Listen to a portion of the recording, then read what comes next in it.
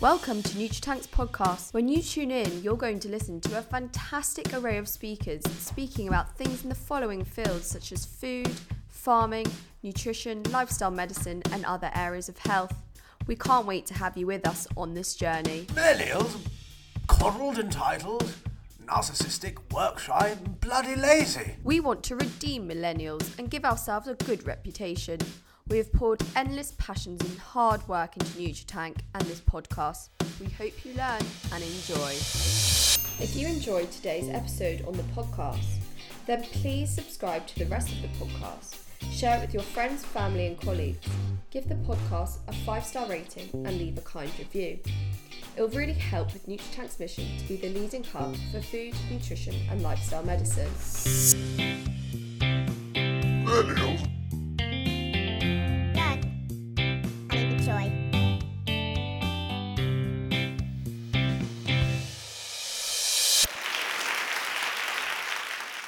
I'm your host, Ali Jaffe, and welcome to today's episode on NutriTank's Nourish Your Mind podcast. This episode is part of our food and mood sequence, and today's will be part 1, looking at the international perspectives from research to clinical practice. This sequence is probably the sequence most close to my heart, as I want to pursue a career as a psychiatrist, and I really hope to bring to practice nutrition and lifestyle medicine. So let's introduce our wonderful guests. First up, we've got Megan Lee, all the way from Australia. She's a PhD candidate and academic tutor at Southern Cross University in Australia.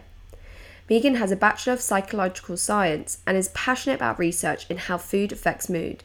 Her PhD topic is whole diet approaches to mental health, focusing on dietary patterns and depression. Megan also conducts voluntary cooking workshops in her local community, helping low-income families make healthier swaps into foods they love within a restricted budget. She has published many articles and peer-reviewed papers focusing on the link between food and psychological well-being, intuitive eating in postpartum women, and dietary patterns, to mention a few. She also has a wide-ranging portfolio of media appearances on Australian TV and has spoken at a multitude of conferences. Next up, we've got Dr. Sabrina Morkel, all the way from Austria. Not as far as Australia, I promise. I didn't do that name thing on purpose. Anyhow, Dr. Sabrina Morkel is a medical doctor, trained psychotherapist, acupuncturist, and deputy student training coordinator for psychiatry and psychotherapeutic medicine at the Medical University of Graz in Austria. As well as this, she's a visiting lecturer internationally.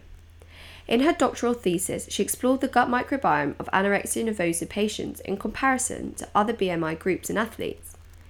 Learning more about the critical role of nutrition for gut and brain health, she began to focus on the role of nutrition in psychiatric healthcare. And in 2018, she co-founded the first elective university course in Europe on nutrition-based prevention and treatment approaches in psychiatric care.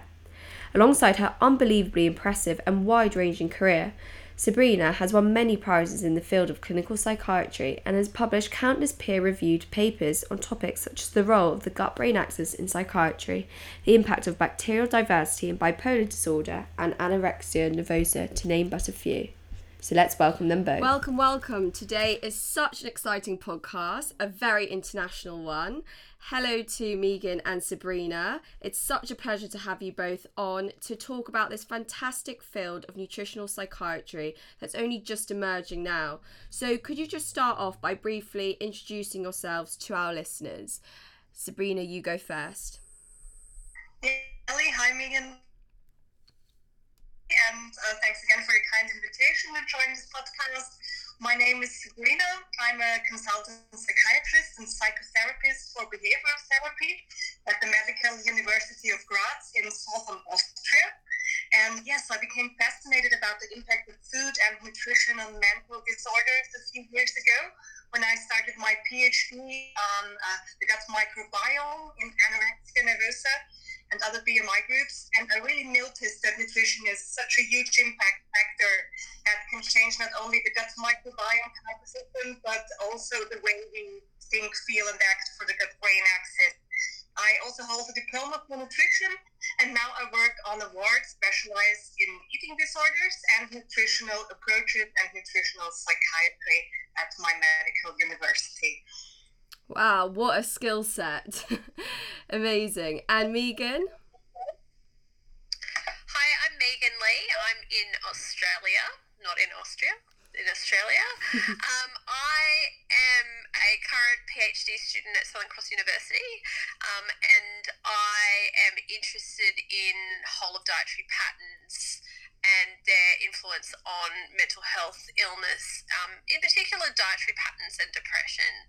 So I have a bachelor in psychological science, so my background is in psychology, but I've always been really, really passionate about how what we eat affects how we think, feel, act, and behave. And so, starting off with you, Megan, what actually brought you to the field of food and mood, nutritional psychiatry, from your psychology background? Was it something you'd noticed that was missing in the field of research itself, or did you have any personal experiences where you saw the light with this important intervention of nutrition for mood? Yeah, so my personal story is that I have had a few people in my personal life who have gone to GPs when they were having a bad time in their life or a breakup or having financial troubles, and the GP has instantly prescribed them with antidepressant medications or other medications for other mental health issues that they thought that they had, and sent them off to a psychologist, but without asking them anything about their background, what was happening in their lives, how they were eating, how they were resting, what their physical activities levels were. And a lot of my friends and family that had gone to and been prescribed these medications had really bad adverse reactions to them. And I just started to think there's got to be a better way than just feeling sad, going to a GP, getting prescribed with these medications, and then potentially them not being the greatest thing for them. So I thought there's got to be other treatments out there that could be used alongside or as a complementary treatment with these other classical treatment options that we're given. Absolutely.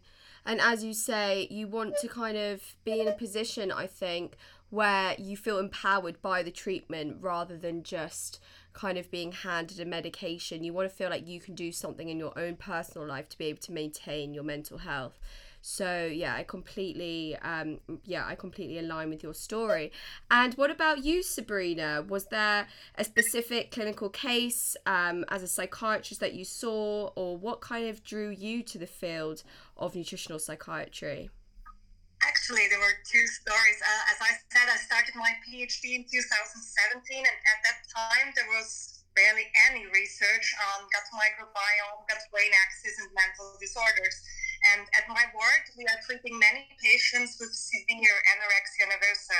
So no psychopharmacological treatment seems to help there, and psychotherapy sometimes does not work as well because their weight is just too low. And I became fascinated by the idea that maybe a change in the internal environment in the gut microbiome could change the way the patients respond to therapies, and then decided to investigate that further. And at that time, I also treated a patient with a very therapy-resistant depression. Mm-hmm. So she had every kind of psychotherapy already and every kind of medication worked. And then I decided to ask her a question that no psychotherapist asked her before. And this question simply was, what do you eat? What do you have for lunch? What do you have for dinner?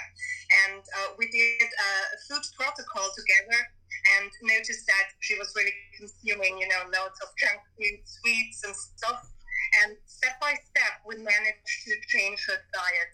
She felt, as you said, really empowered by that. And I was fascinated when she finally got better and the antidepressants started to work. So she tried like 10 antidepressants before and nothing worked. And then together with the diet, there was finally some improvement. And this was really impressive to see for me as a psychiatrist. Wow. And this is what I find so fascinating, is that I think in society we have a kind of we have a thing where we put things into boxes and we silo things off. So you're either a conventional psychiatrist or doctor, or you're one that's into alternative treatment. And likewise, how the patient views it, you're either a naturopath or, you know, you would rather pharmaceuticals. We very much live in these kind of extremes. But what you're describing is actually how these work in synergy together, with the antidepressants actually becoming more effective by changing someone's diet. And I think that's what's so remarkable, is that how conventional medicine and lifestyle medicine can really go hand in hand together to better the patient's outcomes. That's true. I definitely agree with that. Absolutely. So finding out a little bit more about where you guys are from, Sabrina, could you just tell us a little bit about the Austrian healthcare system and how things run there, so our listeners can just understand a bit more the kind of context from where you're coming from and whether it's similar or differs to the UK. So tell us a bit about what the perceptions towards mental health is in Austria, and the patients that you're seeing and how they've kind of felt about this new area of research coming out, and also quite a big question here, but also how your colleagues have received your interest in this area of research. Have they been supportive or skeptical? In Austria, there is like a government-run healthcare system, so we are really lucky that everyone has health insurance, and mental health services are also available to everyone. I guess there is still much of mental health-related stigma in Austria. So most people are still afraid of patients with mental disorders, especially schizophrenia or bipolar disorder, for example. They don't know how to handle these diseases and what they are about. And so there is much suspicion there and much stigma. But I think in regards to food and mood, there is not much research in Austria. I think we are the only research group at all in my country that focuses on nutrition and psychiatric disorders. Psychiatrists in my country have no training at all in nutrition. And of course, the aim of our group is to change this in the years to come. In the clinical setting, we found out that our patients are really interested in food and mood, and they are. We are running a group therapy for our patients on nutritional psychiatry. This is always fully booked. So for the patients, this approach is widely accepted, and the patients are empowered also to change their mental health with nutritional interventions. And yeah, to my best knowledge, I think we are the only psychiatry department so far with this focus. And in regard to my colleagues, some strongly agree with this approach, and some really some really like it and also integrate it in their clinical practice. But there are also like others, mainly the old professors, and Austria is the country where psychoanalysis came from, and I think to see psychiatric disorders also from a nutritional point of view is something really new, and I had like some people with contradictory views as well. But I think that's a thing that can happen with every new research specialty. So there are some professors at my university that would consider research on nutrition and the gut-brain axis still as something esoteric.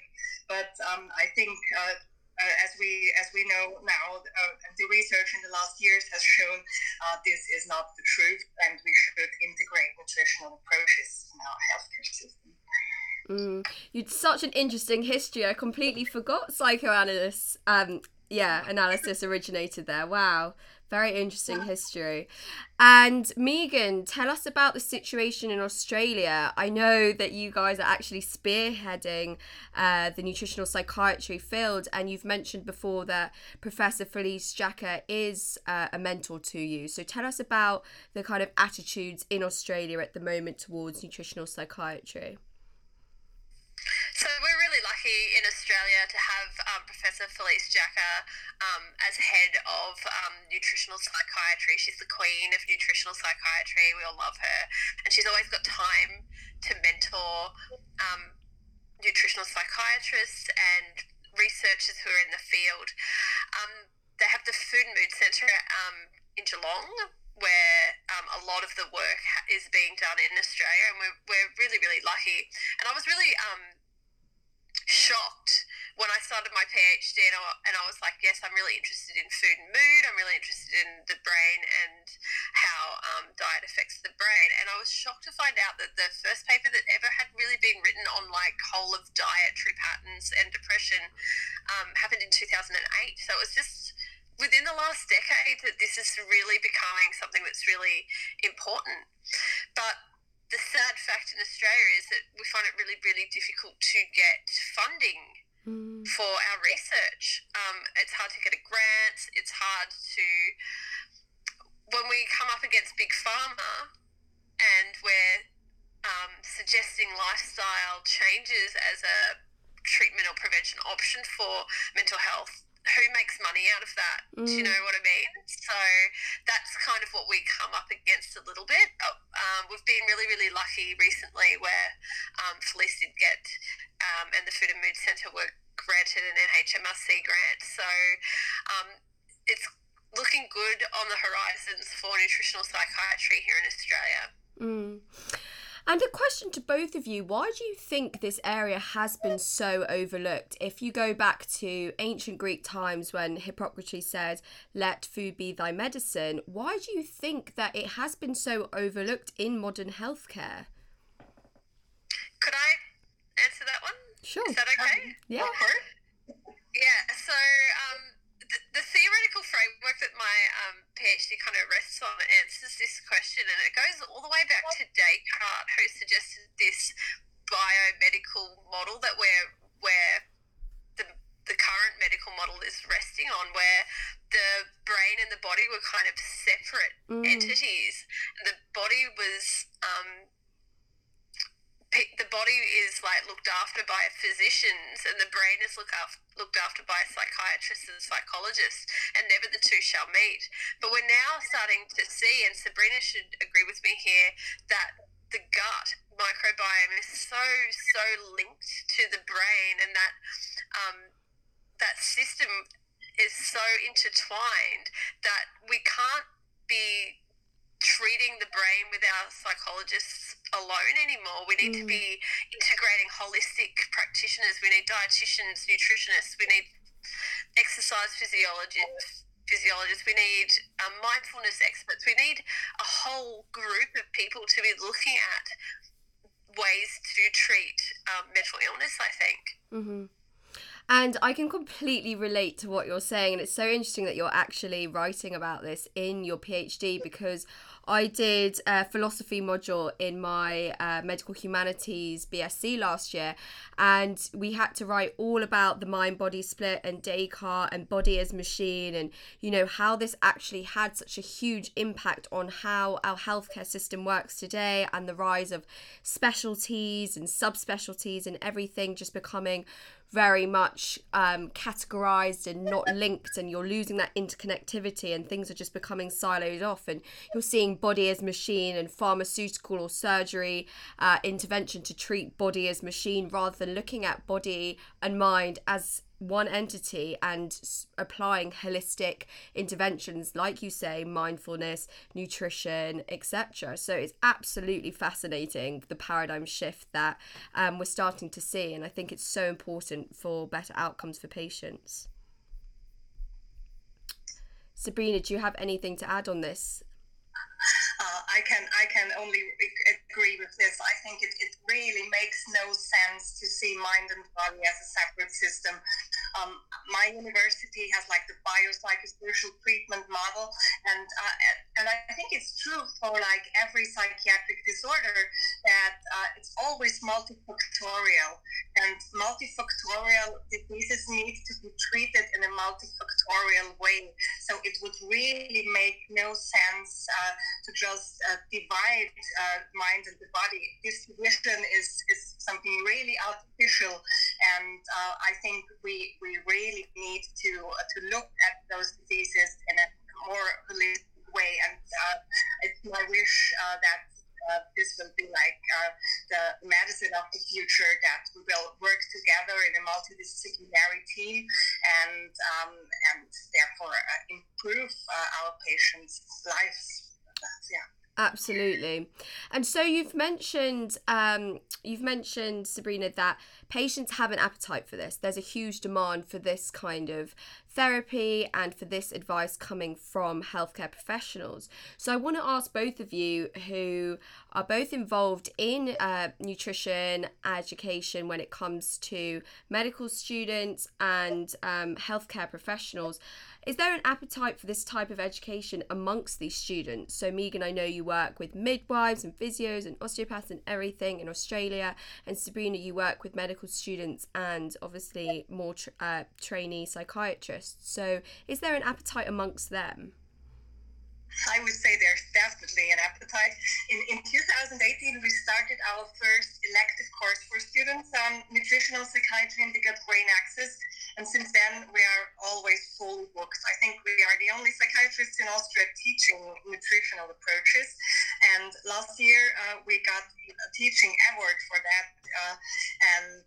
This was really good to see that finally something is going in a really good direction. But still, nutrition is not a mandatory part of the medical education in Austria. Most of the students in my country have never heard anything about nutrition in their whole med school career. And so we always have to start with the basics. And the current medical curriculum in Austria does not cover nutrition at all. It focuses more on pathology and pharmacological approaches and psychopharmacology and so on. And if you open a student textbook for psychiatry, you will not find a single word on nutrition in there. And this is something that's really sad. And also nutritional approaches are not considered in the Austrian treatment guidelines for depression, for example. Also, in my opinion, there is now enough evidence that supports the value of nutritional interventions. And so I think it will be like still a long way till nutrition will be a mandatory part of the medical education system in Austria. But my group and me decided we wanted to be part of the solution and not part of the problem, so we will continue teaching, and we started to write a German textbook on nutritional psychiatry the last month. So we hope that we can change the education system in Austria a little bit. Can you help change the education system in the UK too? Sounds like we need more of you here. I don't know anyone in the UK. I know lots of, as you know, I'm doing the UK podcast episode of UK psychiatrists who have an interest in nutritional psychiatry, but no one's really written a nutritional psychiatry textbook and are trying to make a change to the actual education landscape. So I couldn't applaud you more, and I hope that there's going to be an English translation of the textbook. Maybe, yeah, we'll start with German, but then maybe there will be an English translation as well. Let's see. Yeah, that would be great. And Megan, tell us about your work and what you've recently been commissioned to do by your university with helping the healthcare students. Yeah, so at Southern Cross University, we really want to streamline our healthcare professional students into looking at things that are a little bit more biopsychosocial. So we want to kind of steer away from that biomedical model, and there are a few of the units that I am involved in where we are developing more nutrition education, which is really, really great to see.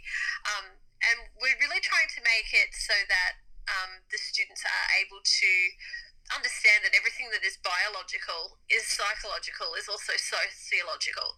And so some of the time when clients or patients come in to see them with physical ailments, looking at those other parts of their life, the internal, the external world, can really shift the way we see physical outcomes. And the students really love learning about these things because they can apply it to their lives as well. So not only are they using it to educate themselves for what they can take out into the field, but it's something that they can use to enhance their own lives as well, which is really great to see, and they really love it. And that's what's important. It will be more sustainable if, exactly like you say, the students love it and, you know, they want to carry on doing it. So it's, yeah, brilliant work. So moving on to the research segment of this episode, there's been a lot of research in nutritional psychiatry looking at the interaction between nutrition and depression in particular, especially the pivotal trials of SMILES and Healthy Med, which show that different versions of the Mediterranean diet can actually improve depressive symptoms and moderate inflammatory responses to stress. So, Megan, I'd love for you to tell our audience a little bit about these trials and any other interesting trials that you want to mention. But before we go into the details of each trial, can you just start by defining what the Mediterranean diet is to our audience, and just really mapping it out and how the Australian studies actually modified it? Okay, so the Mediterranean dietary pattern, it's a little bit different to the way that we eat in Western society. We eat lots of ultra-processed, refined and sugary foods in our countries, in the UK and the USA and in Australia. And the Mediterranean dietary pattern is a little bit different. So they have foods that are quite rich, like fresh fruit, vegetables, nuts, seeds, legumes, whole grains, lots of water. They have a little bit of meat, a moderate amount of meat, mostly fish, oily fish.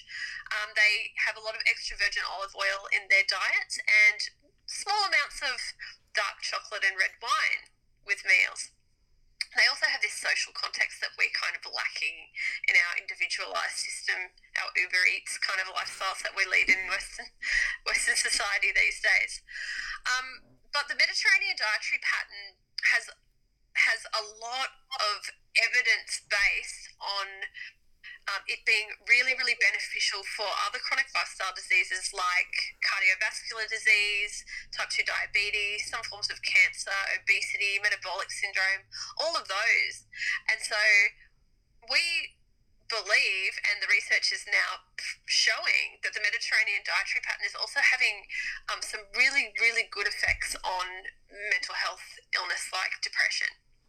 So the Healthy Med trial led by Natalie Paletta and the SMILES trial led by Professor Felice Jacka, they both happened at the same time, unbeknownst to each other, which is really funny.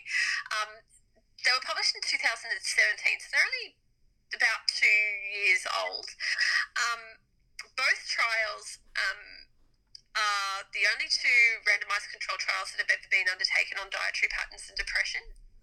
And they took a group of participants who self-reported as having symptoms of depression, and they split them into two. The intervention group was given nutritional classes and ideas on how to adhere to a Mediterranean dietary pattern, the differences between the Western and Mediterranean dietary pattern. The Healthy Med trial also added extra virgin olive oil, I believe, to the trial. And they had a few more participants in the Healthy Med trial than they did in the SMILES trial. But the best thing about both these trials is that they both had almost identical results. So the people that were in the intervention group that were given the nutritional classes and went and tried to adhere to the Mediterranean dietary pattern, they had 30% of them actually had remission from their depressive symptoms, so no longer were diagnosable as having depression in comparison to 8% of the control group. And the control group just had like a social, they were a social group. Because one of the things that happens in research is that on depression is that when you have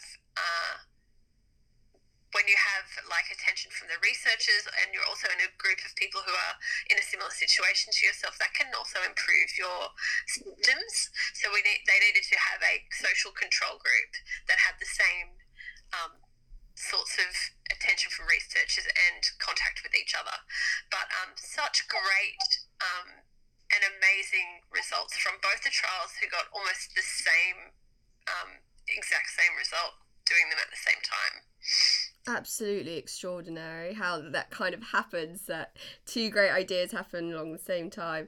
And what country did the research take in for the Healthy Med? What country led that research? They were both in Australia. They were both in Australia. Okay, yeah. Amazing. One was in Victoria, one was in South Australia, I believe. Yeah. Wow, you guys really are ahead of the game. And so, Sabrina, do you actually have a look? Sorry, let me start that again. Sabrina, do you look at this research and then look at the principles and try and translate it to the patients that you see? Yes, exactly. Those two trials, SMILES and the Healthy Med trial, I was completely impressed when I read these papers 2 years ago. And this is when I started recommending the Mediterranean diet to the patients on my ward. We also implemented this. There is a concept called Eat the Rainbow. So this is that we tell our patients to include at least 5 colors on their plate, and also add like extra virgin olive oil and nuts and seeds to their diet. And I think this really makes a difference. So, so for me, the take-home message here is definitely recommend the Mediterranean diet for patients with depression and anxiety disorders. That's brilliant, and definitely something not just for patients, but something that is a take-home message for ourselves. How do you feel that you take on the principles of this research in your everyday life? Obviously, when you're not doing back-to-back night shifts, Sabrina. Do you take on the principles in your own eating? Yes, I at least I try. I try to eat in a kind of Mediterranean style diet. The Austrian diet is not the healthiest one, I must say. So still, I think the Austrian diet is, we use like a very traditional cooking style. So calorie-rich foods, lots of carbs, and also lots of sweet stuff. So if you advise the patients and also to eat more in a Mediterranean way, it's sometimes a huge switch for them, and it takes some time for them to train this other eating style. So I would say that the Austrian dietary style and the Mediterranean style quite differ from each other.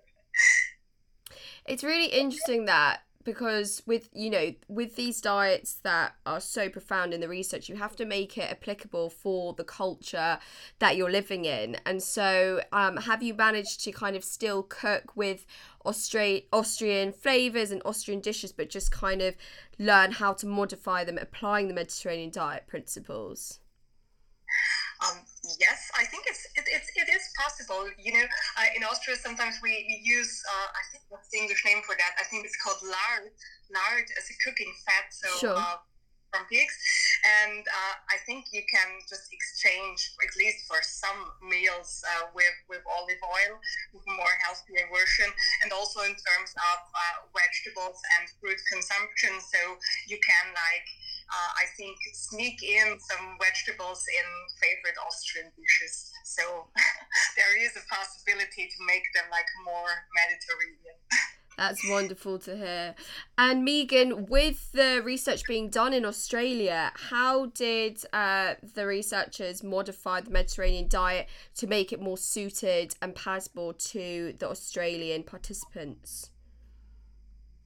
You might have to ask Professor Felice Jacka about that one. I have no idea how they actually modified the diet. I think I read something in her book, in Game Changers. It was just about Brain Change. What's it called again? The Brain Changer. Brain Changer. Around just kind of making substitutions with the fish to more lean meats, I think, because it suited the Australian population more. It was vastly similar. I think it was just where there was fish, they made it more lean meats and Do you know whatnot. what's really funny about that? Sorry, Ali. Go for it. But in Australia, we have this expansive coastline. Yes. Surrounded by the ocean, and there's lots of it, and we all live on the outskirts of the coastline. We all live on the coast because it's beautiful, and not very many of us live inside of Australia. But we have one of the lowest rates of consumption of seafood in the world. It's crazy. That is mental. It's insane. I know. When you're offered so it, crazy. I can't believe that. I honestly can't believe it. But but there we go.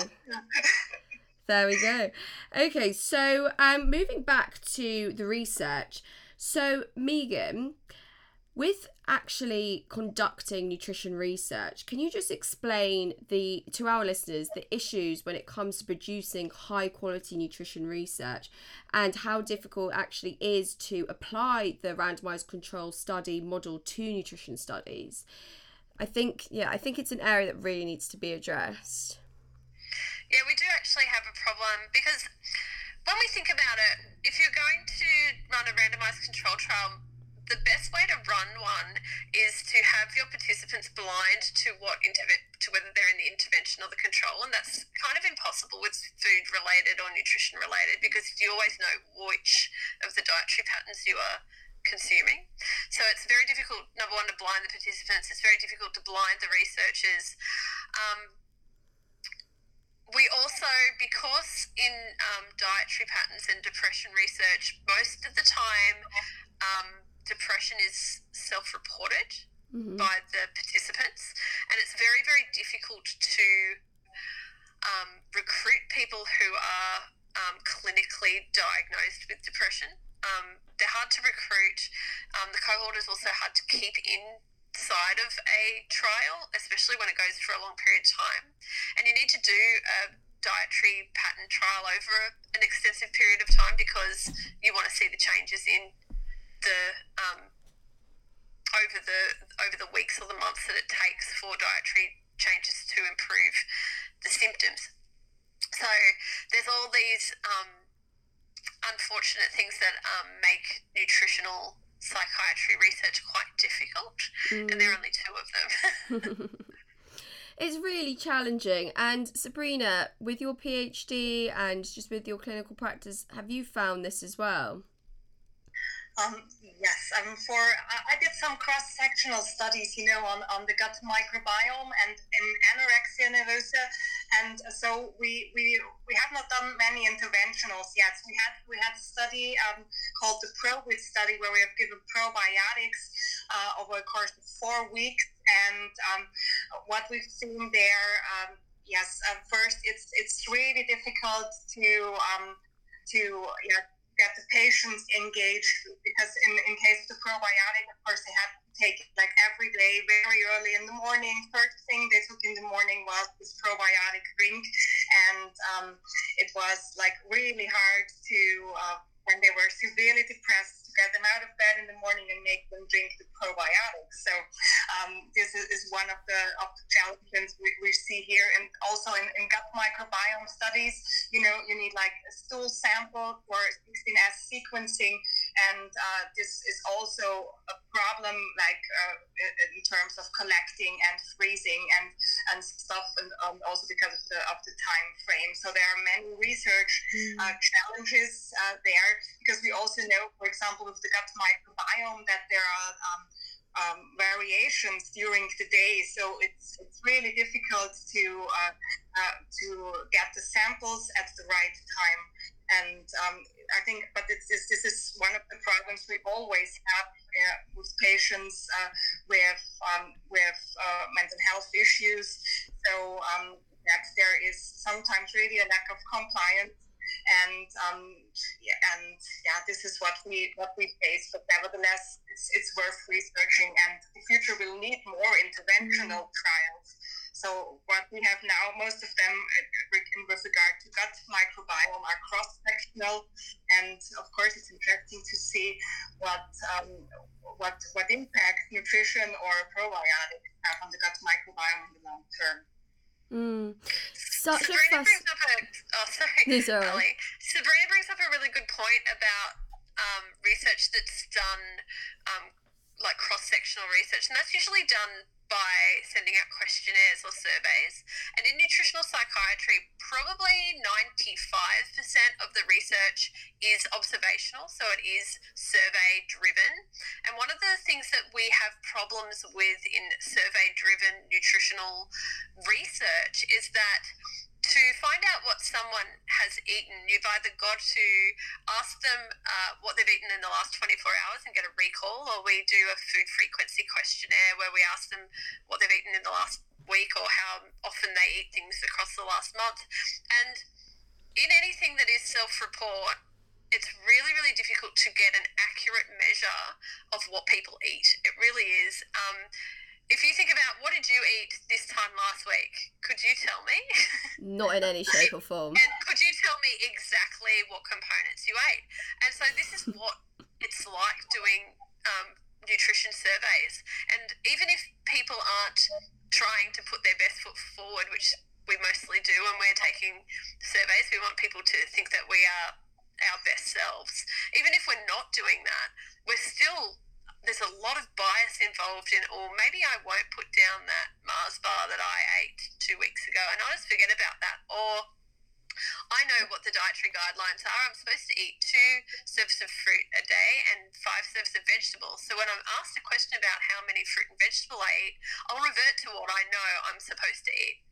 And so this is a really big problem in all nutritional research. Yeah, I can agree with that, because when we handed out our food frequency questionnaires to the anorexia nervosa patients, there was so much under-reporting or over-reporting, and you can really then ask yourself, are these results still valid or not? And this is one of the challenges for nutritional research, I think. So Sabrina, how do you overcome this? How do you overcome this with the research you've done and with, your clinical ward on the psychiatry units when you are using nutrition as an intervention with your patients? How do you actually do follow-up? We have like a dietary plan, and we try, of course, to offer the patients those foods that are healthy. So there is like fruit on the ward, there's vegetables they can freely take. But one thing, of course, we still have, and I was fighting against those in the last years, are still this vendor, I think they're called vendor machines. So yes, vending machines. Have your Coke and chocolate and stuff, and it's available 24/7. And this is still one of the big problems, but because many of the patients with depression have this craving for sweets, and this is because of the tryptophan serotonin deficiency. So at night, many patients get up, go to those vendor machines, and have their chocolate and Coke, and this is really the problem. And of course, they don't report this in the food frequency questionnaires we give them.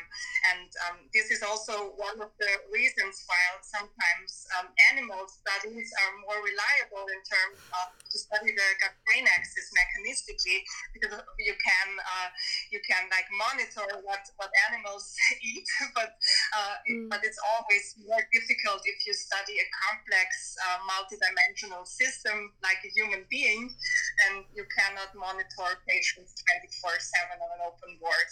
So yes, I think it will remain challenging, but nevertheless, we do our best to overcome these issues, but I think we have not found a perfect solution yet.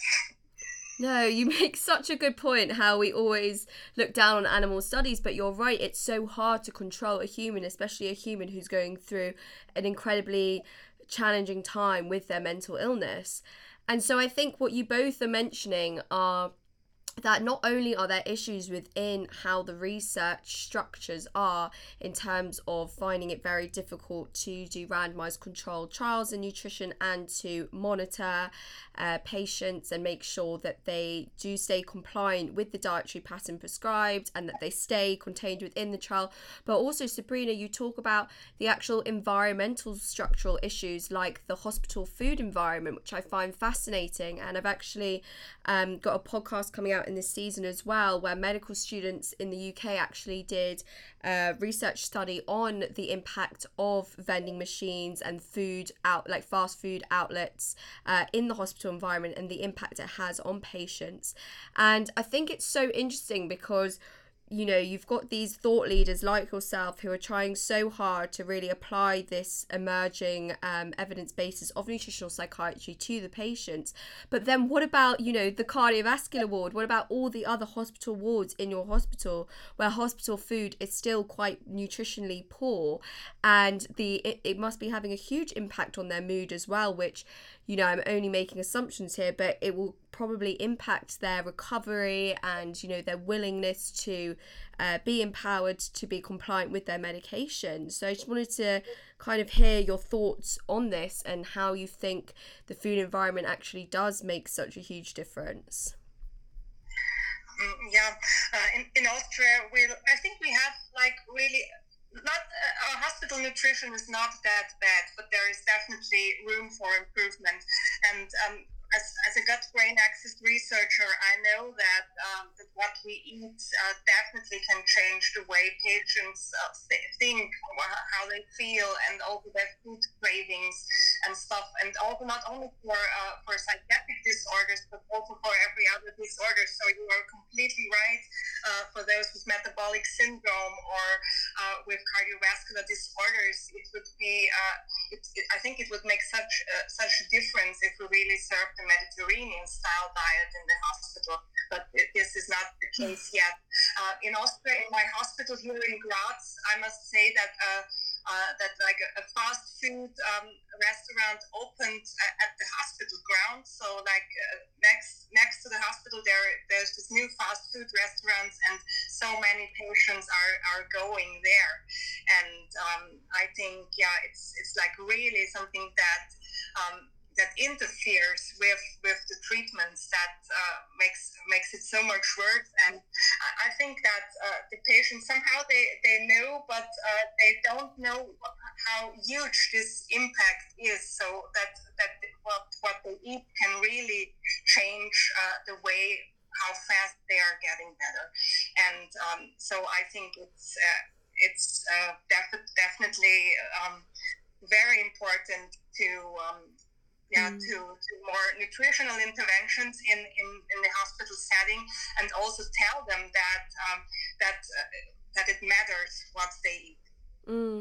We're coming up against so many barriers because you are a clinician who's already engaged in this and is already practicing it, but there's a whole barrier in trying to get a whole medical education system changed so that, like you say, in psychiatry textbooks, in medical education, students and future doctors are taught around the importance of nutrition as an intervention. So we're coming up against that mindset and educational barrier, but then we're also coming up against the actual food environment barrier, and that is so much harder almost to overcome with actually changing big food and how it operates in our environment. And that's where the money is and how hospitals can actually make money as well. So it is a huge challenge and very blue sky thinking to want hospital food to all be Mediterranean style based. It would be the dream, and I think it would make a huge difference to recovery, but I guess it's one thing at a time.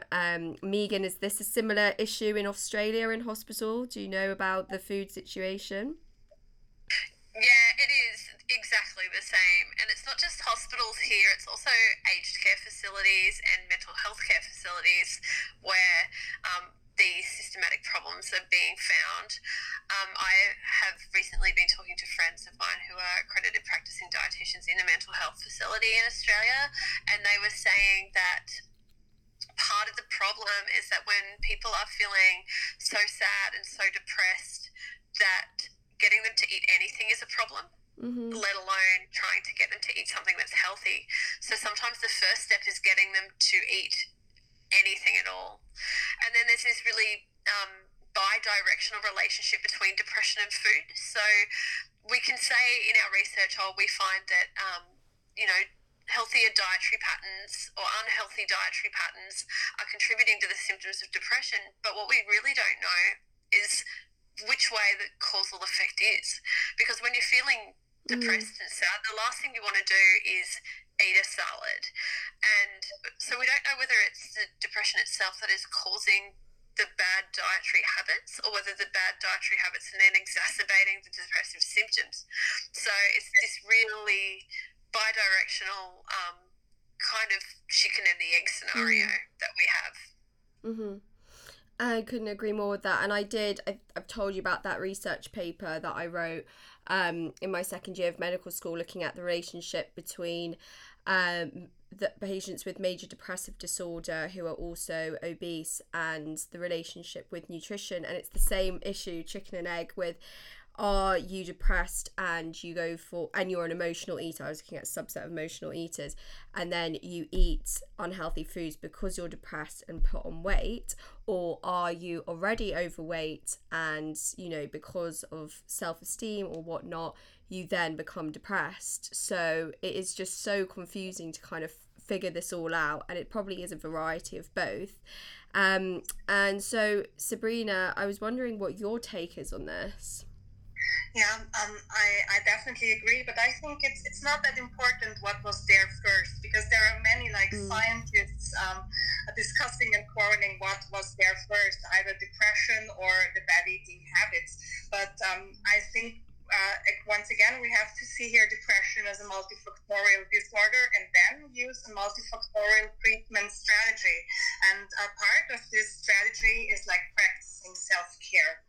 And of course, the disease, the depression as a disease, does not like self-care, and therefore our patients need to be trained in that. And self-care includes a healthy eating habit. So, and therefore, I think as psychiatrists and also as nutritionists on the ward, they need to get the patient in the direction that they can help them to make the more healthy choices. And I think self-care is something that can be trained. But like Megan brings up, in a question I get all the time and that I ask experts like yourselves, if a patient cannot even get out of bed to go to the loo, or to just go for a walk, how do we expect them to kind of adapt to these healthy eating habits? What do you say to that? How do you meet the patient where they are at and assess their readiness for change and help get them on that trajectory?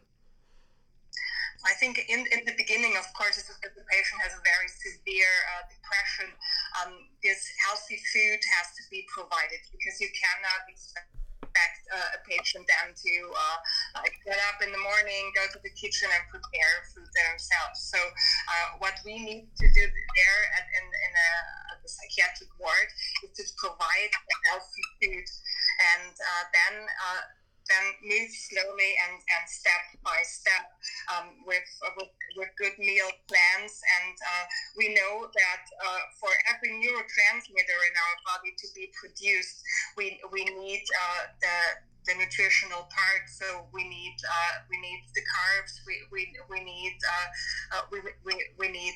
also fiber. Our gut microbiome needs stuff to ferment and also to produce all these short chain fatty acids and stuff that is so important for gut-brain axis and also gut barrier, and to lower inflammation. So I think the first step is to provide our patients with the food they need, and also to tell them that it has long-term impact on the body, and maybe also helps for the medication to work.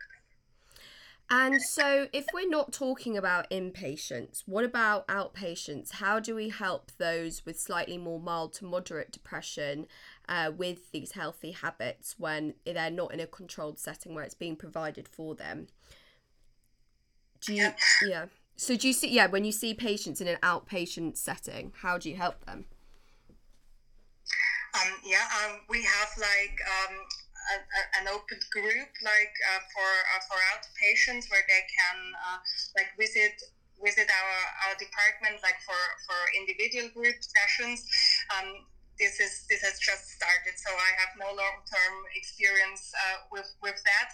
And what I started to do is when I see my outpatients and write my doctor's letters, that I always have like a paragraph in there giving nutritional advice.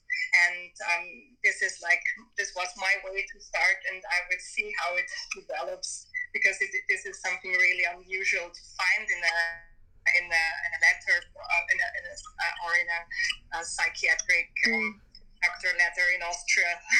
And anywhere around the world. Yeah, I think so. And so have you seen a kind of appetite for group consultations when it comes to kind of behavioural changes around diet? Have you seen an appetite for this? It's something that is being trialled in the UK for things like management of type 2 diabetes, getting that kind of peer-to-peer support and peer learning. Yes, I think that's for patients, it's much easier, to be like in a group and discuss the issues they share, so they don't feel like alone, like in a warrior in a battle. They are then like discussing all the things together, and they find group therapies are really interesting as well, because they find like solutions themselves. Sometimes it's much easier to take on stuff, from peers, and not like from a doctor or a psychiatrist who is preaching all the healthy food stuff. Absolutely. I think there's probably that element of trust and relatability that you don't really get, unfortunately, with your clinician, because that's just the, service kind of relationship that makes it a bit of a barrier in itself. And so moving on to your gut microbiome research, which I find so fascinating, can you tell our listeners a little bit about the findings you've come across when it comes to microbiome dysregulation in patients with anorexia nervosa? This was the 2000 study we published in the International Journal of Eating Disorders, and it was one of the first cross-sectional studies describing gut microbiome alterations in anorexia. And this is, of course, really important, because anorexia nervosa is still the number one psychiatric disorder where we have no psychopharmacological therapies that really work, and in some cases psychotherapy does not work either. And what we found here is that indeed there are severe alterations of the gut microbiome composition, and something called alpha diversity. So the number of different species that occur in a microbiome sample is particularly lower in anorexia nervosa patients, but also at the other extreme of the BMI range. So in our study, we included 106 participants from every BMI group, so with different body mass index. And in anorexia and in obese participants, these alpha diversity, this species richness was particularly lower. And we also found that, for example, body fat, serum lipids, inflammatory scales, and depressive scales were associated with the gut community structures. So this was something really incredible to see. Wow, that is honestly just so incredible to hear. It's just like a whole nother layer to the illness to actually, be able to analyze their gut microbiome and really be able to make kind of assumptions based on it. It's fascinating. And so do you think that this research will actually be able to change the way we treat and diagnose patients with anorexia nervosa? I think maybe in the future, because the gut microbiome is such a huge internal environment. When I was studying in Cork last year, I was like, for 6 months, I spent in Cork at the APC Microbiome Institute, and I was there with, I think, the most influential microbiome researchers of our time, Professor Dinan and Professor Cryan. And Professor Dinan once said that the gut microbiome is something like our collective unconscious. So I'm really interested to see what the future will bring in this field, because up to now there are not many studies on gut microbiome composition in anorexia, and of course we could not identify like a single bacterial germ or a family responsible for anorexia nervosa. So maybe the future will bring us to the point where we can even diagnose and also then treat psychiatric disorders such as anorexia with probiotic or prebiotic interventions such as FMT, for example. So this fecal microbiota transplantation has been proposed as treatment for anorexia nervosa, but as far as I know, there are now just case reports published. So there is not much research on that topic. Oh, my mind is actually blown. It's so extraordinary.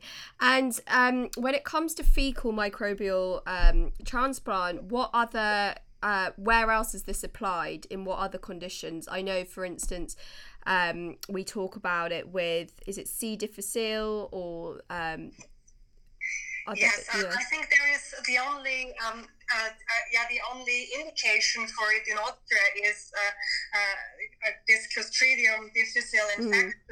But we have a trial now at our university where we use it for irritable bowel syndrome. And we are just now doing the statistical analysis for this trial.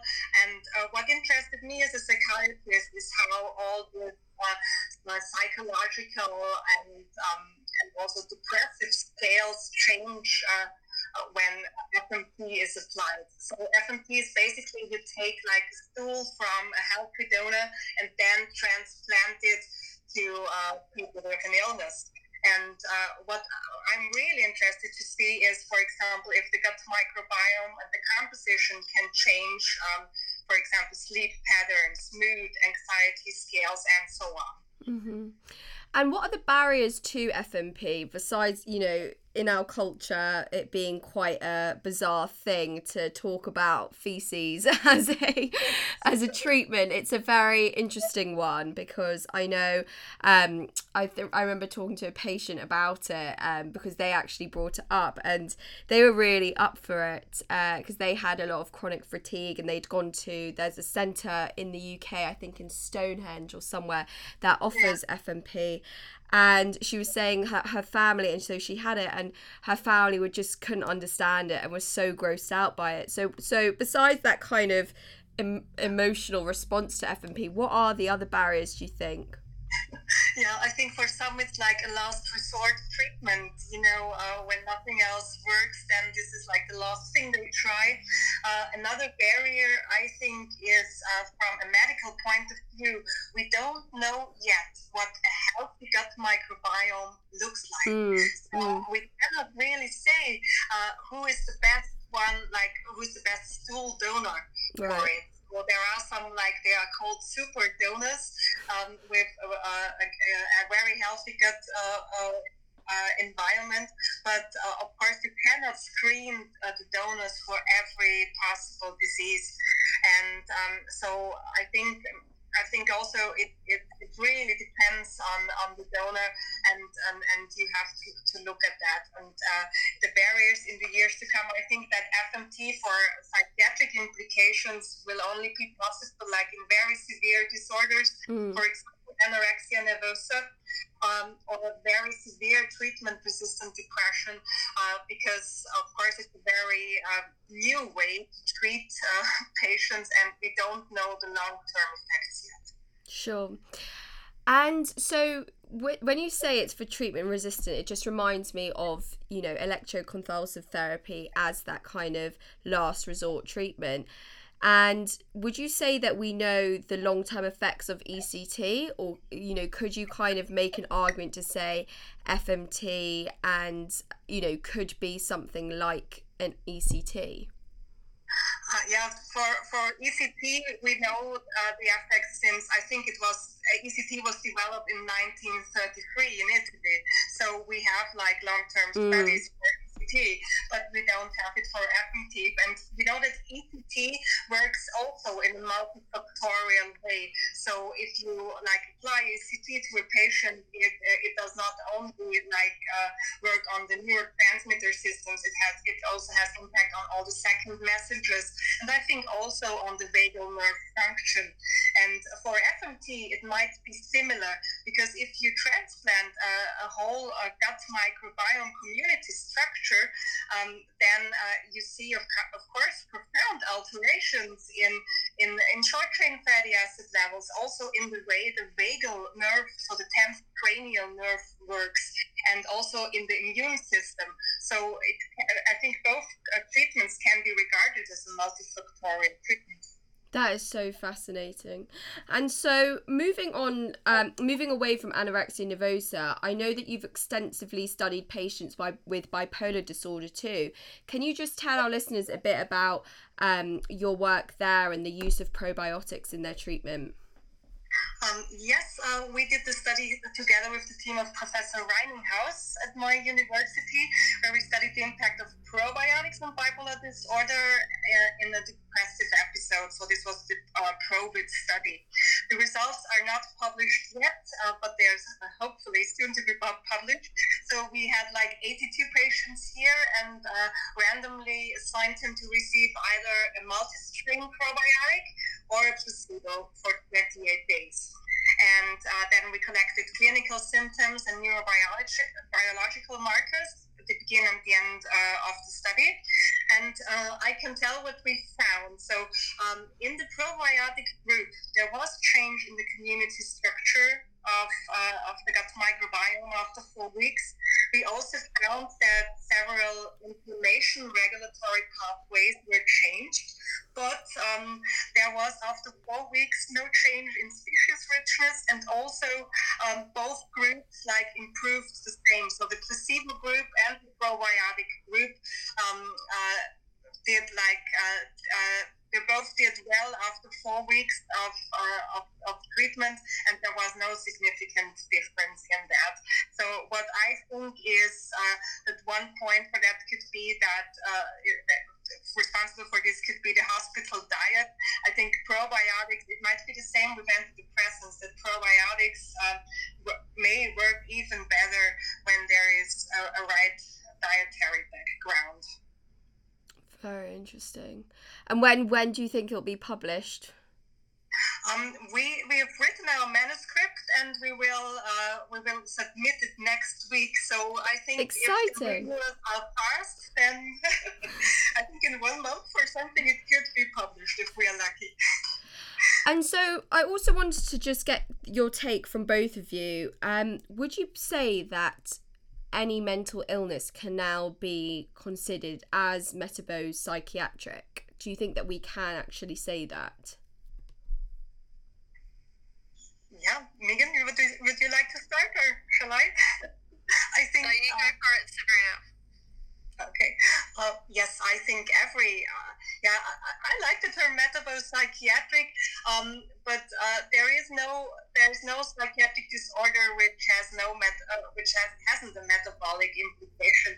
We know this from the PGC consortium that indeed.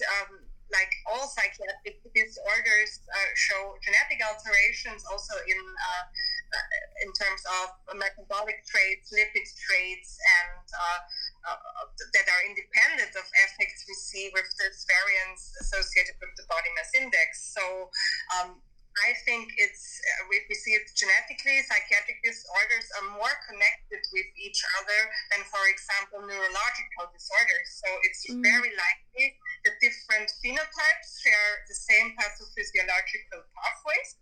And I would consider every psychiatric disorder as a metabopsychiatric disorder. So if we're thinking that every psychiatric disorder can be considered as metabopsychiatric, do we think that there are pharmaceutical solutions that can actually help this, rather than solely looking at nutritional interventions like probiotics, the work you're doing? As I read the book by Professor Edward Bullmore, who's a professor of psychiatry at Cambridge, and he wrote the book The Inflamed Mind, and he does a lot of work with GSK, the pharmaceutical company, and he's looking at how anti-inflammatory medication could potentially be made to help treat depression and other inflammatory disorders that have that psychiatric component. So what do you think about this? What do you think about the pharmaceutical approach?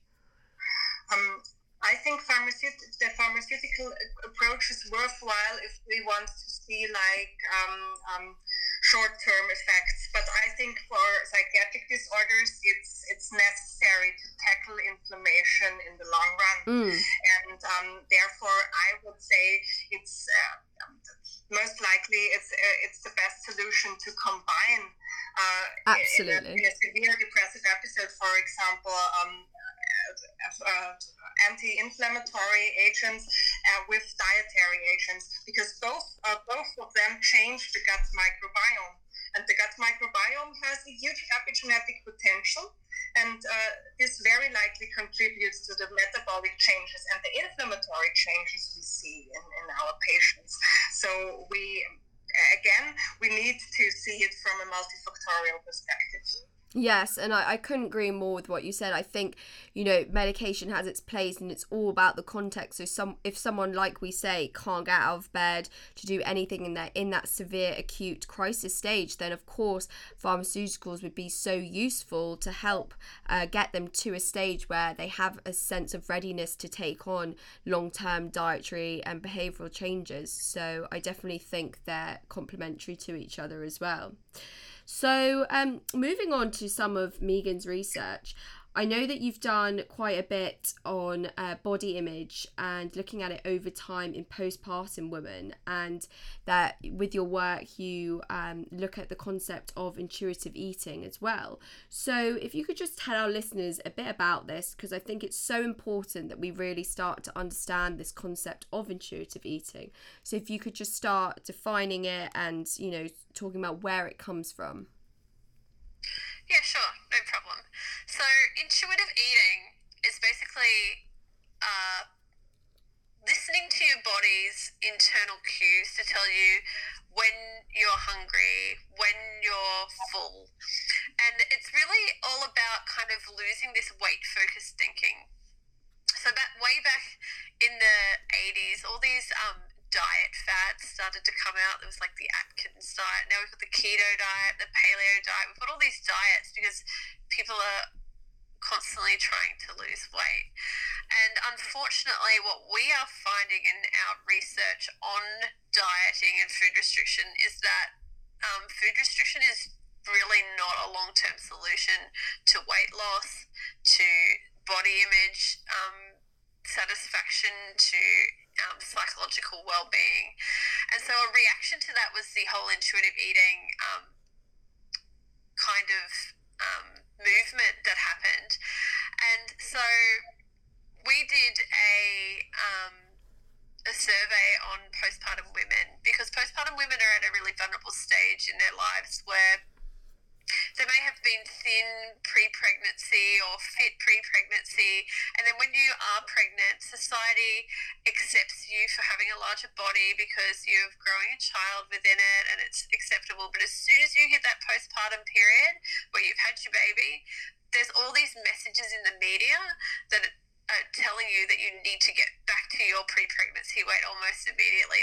There's celebrities like the Kardashians who like almost instantly lose their baby weight, and this is putting these really unrealistic types of expectations on everyday women.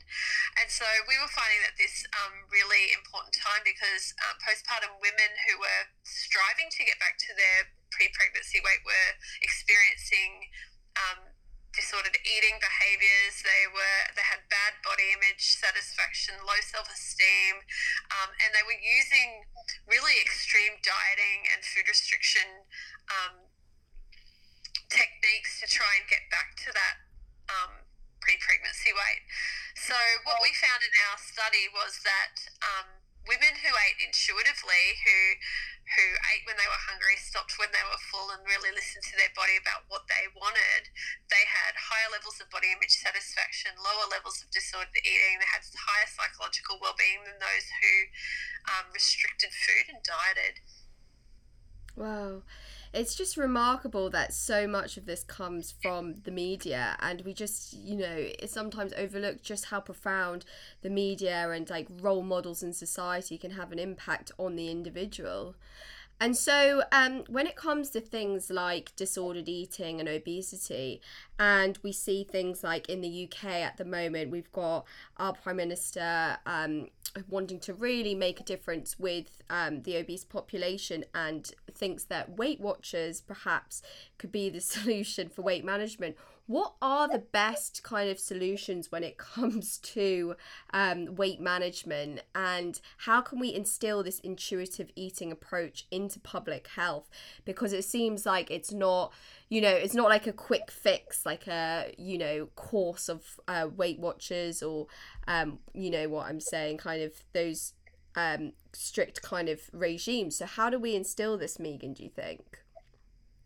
So that is a really good question, because it's a very difficult thing to do because when we were growing up, children are instinctively intuitive eaters. They eat when they're hungry, they stop when they're full, they eat what foods they want. But as parents, we accidentally unprogram our children by saying you must eat everything that's on your plate, you can't have dessert until you've finished eating your dinner, and we start to learn to overeat and eat in these traditional classic breakfast, lunch and dinner time frames. And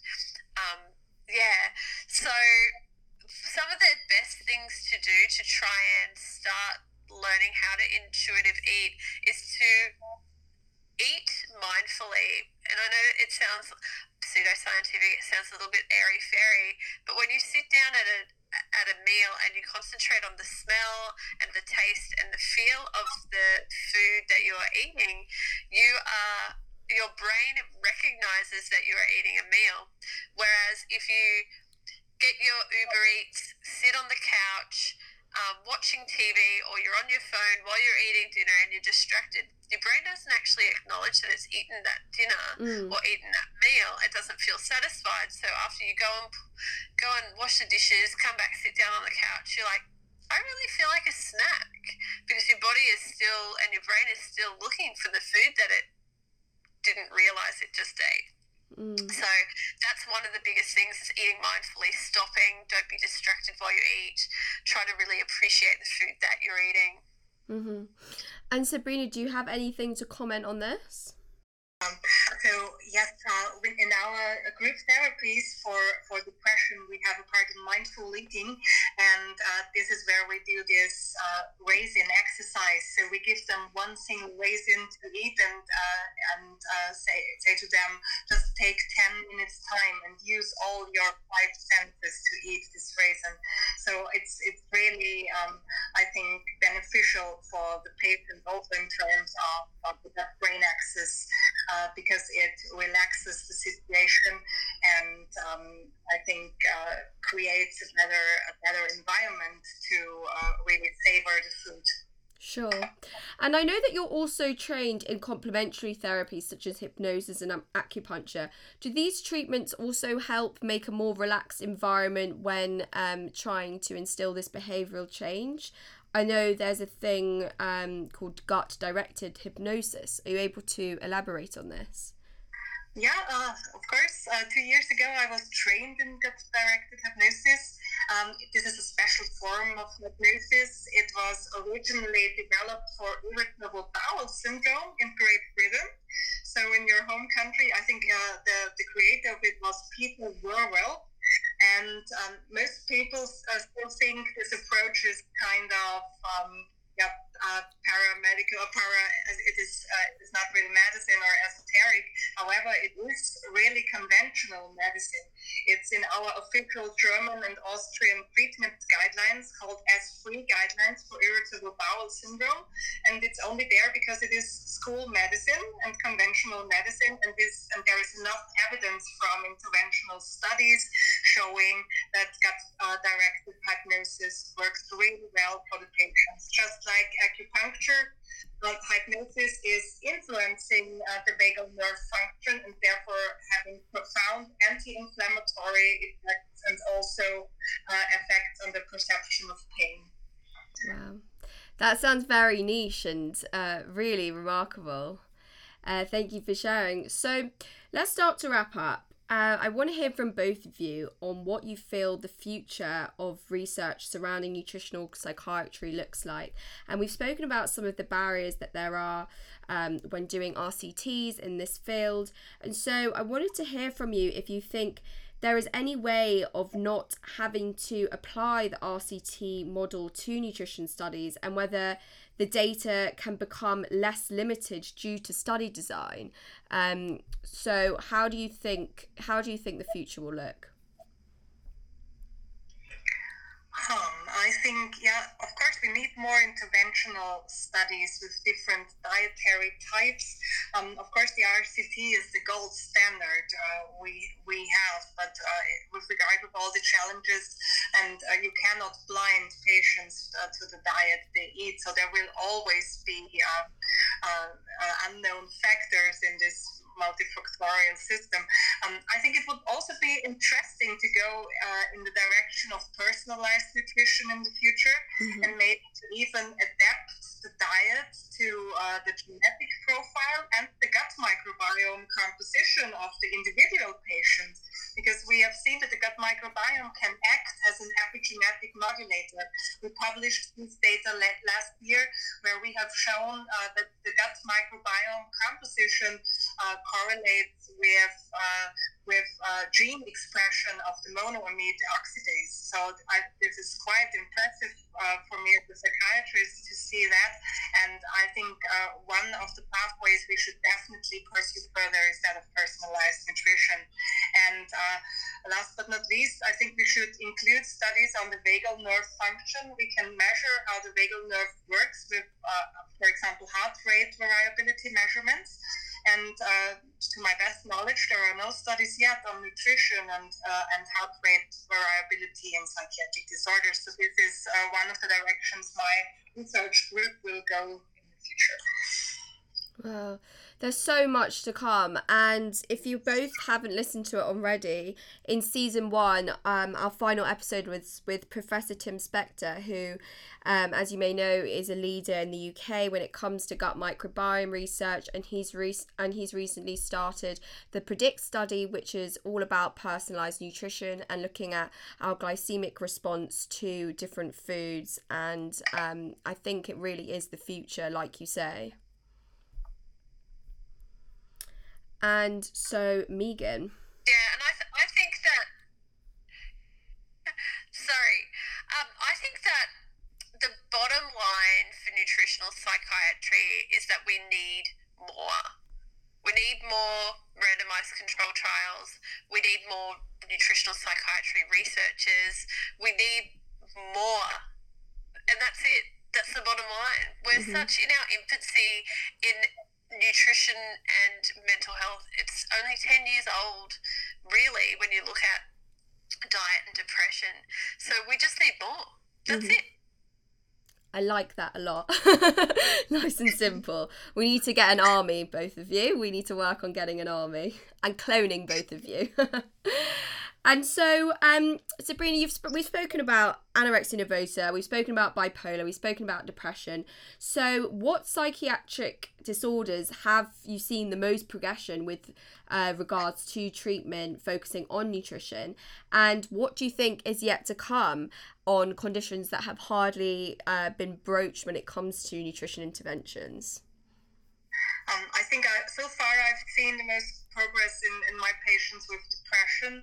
So I think there is much room for improvement there in terms of dietary styles, and most of my patients are not even aware of what they eat the whole day. So one of the major points here is to create awareness, and this awareness is not only important for the patients but also for the ones who treat the patients.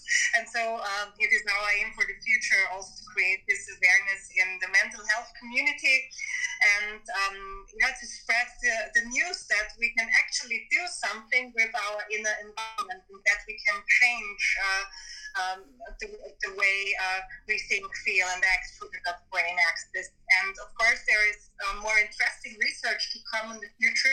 But even I think before we understand how nutrition works in detail mechanistically, it should not keep us from already exactly giving dietary advice to our patients. Absolutely. And so what resources can you both signpost to our listeners on this fascinating area of nutritional psychiatry? I know that my one resource I would definitely say is read Professor Felice Jacka's book, Brain Changer. She's an absolute star, and like you say, Megan, she is a queen. So what other ones? So I would like to say definitely Brain Changer is the best resource to look at, because basically Felice Jacka has written this book in a non-scientific manner, so it's really relatable to a layperson. So if you don't have any training in science, or you don't have any training in psychology or nutrition, everyone will understand it, and it's written in such an easy to read manner, and it's everything that's in the research to date is in that book. And the best part about her book is that at the back she's got all the references, just like a peer-reviewed journal paper. So if you want to check the sources that she's talking about, you can always go and look the papers up. And I think a lot of non-fiction books should have a reference list like that. But yeah, it's just really amazing. So the book is really an easy read. I would also say anything by Tim Spector, Edward Bullmore's Inflamed Mind, Megan Rossi, the gut brain doctor. Her cookbook is excellent. Dr. Rupi, the Doctor's Kitchen cookbook is excellent. And my favourite book of all time, if you want to know about the Western dietary pattern and what its effects are on health, is Michael Pollan's 2008 book called In Defense of Food. It's an amazing read. And I love his mantra. What's it? Eat food. Not too much, mostly plants. Yeah. That's the one. And Sabrina, any resources or people to follow on Twitter or research to read? Yeah, definitely. And with regard to the gut-brain axis, I would recommend the book from Professor Dinan and Professor Cryan, The Psychobiotic Revolution. It's an easy read, but with lots of very useful information. And also they are outlining a thing called the psychobiotic diet. And this is like really interesting, not only for gut-brain axis researchers. And another book I always have on my desk is, I think it's very popular in America. It's from Michael Greger, How Not to Die. I love this chapter on how not to die from suicidal depression. So there are many very interesting facts and figures in there, and like in Felice Jacka's book, you find all the references from the literature at the back. So that this is really cool and useful. And I think in the next months or next weeks there are so many studies to come for manuscripts. I also love the reviews, for example, of Joe Firth, and we recently did a review on nutritional psychiatry and psychiatric disorders together with my corporation partners from Ulm. So I think there are so many interesting things to come. And if you just type in gut microbiome and nutrition, you'll find so many new manuscripts every day. So it's like a very rapidly changing field, and it definitely will remain interesting. Yes, and that's what makes it so exciting. It's unbelievably dynamic. And so I also want to just make mention of the BMJ Prevention, Nutrition and Health Journal. We work very closely with the co-director of the paper, Professor Sumatra Ray, and they are bringing out a food and mood special collection at the moment. So to our listeners, keep your eyes peeled on that if you want to read more about fantastic research in the field of nutritional psychiatry.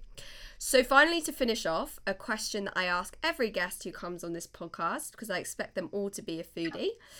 And so I'd love to know from both of you, what would be your ideal Last Supper? So a little bit morbid, but if you had one day left to live and you were to choose your ideal starter, main and dessert. So whoever wants to go first, fire away.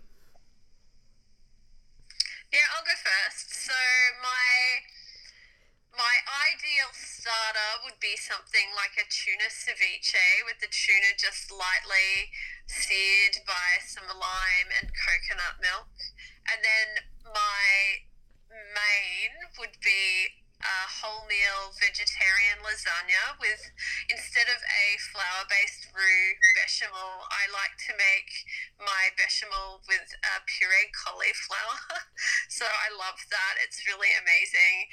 And then my dessert would be, you can't really beat barbecued stone fruit with like a nice mascarpone. Yeah, real healthy stuff. Wow, that sounds so tasty. How do you do that dessert? I've really not heard of that. Oh my gosh, it's so easy. You get a barbecue, because we barbecue everything in Yeah, Australia. yeah. It's just what we do. We're always outside, and that's how we eat. Pretty much all of our dinners are cooked on a barbecue. So you just get like peaches and nectarines and plums and cut them in half, take the seed out, put them on the barbecue, and that's it. That is so tasty. Wow. And then you just whip up some mascarpone with some like cinnamon and nutmeg and ginger stirred through it, and then you have that on the side with the stone fruit. That is so tasty, and as it's summer, I'll definitely be doing that because we only use our barbecues in the UK for around 2 months. And Sabrina, what kind of food are you into? Oh, yeah, I think for a starter, for my ideal Last Supper, I would have famous lentil and carrot soup from my grandma, because this is really the best one, and I don't know how she makes it, but it's really the best soup you can get. And for a main, I think I would choose a veggie burrito with lots of guacamole. I love that. So I'm into Mexican food because my husband is my husband is from Guatemala, so we love all this food from Southern America and Middle America. And for a dessert, I would choose like very Austrian famous Sacher cake. So this is like a chocolate cake, and I think not the healthiest choice, but nevertheless, chocolate has lots of polyphenols. So. Exactly, and you've only got one day left, so it does.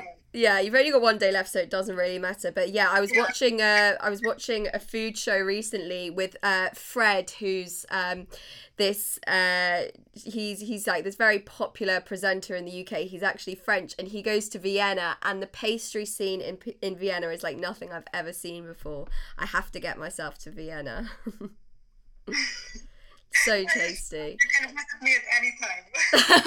Thanks, Sabrina. I know. I wish we speak the same first language, because then I can come and do the medical elective and nutritional psychiatry. But it's a shame I won't understand anything if I were to come.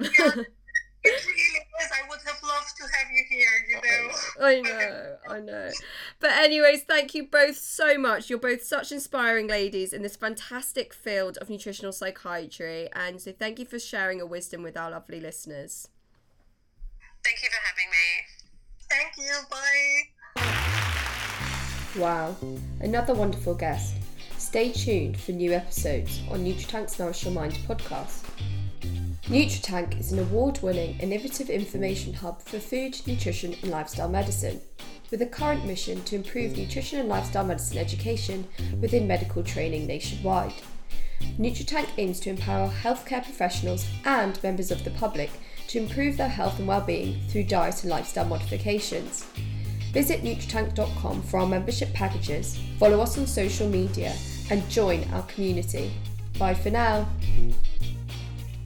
Please note that this podcast aims to educate and not to replace healthcare professionals' advice, so please continue to seek help from your nutritionists, your dietitians and your doctors. Thank you.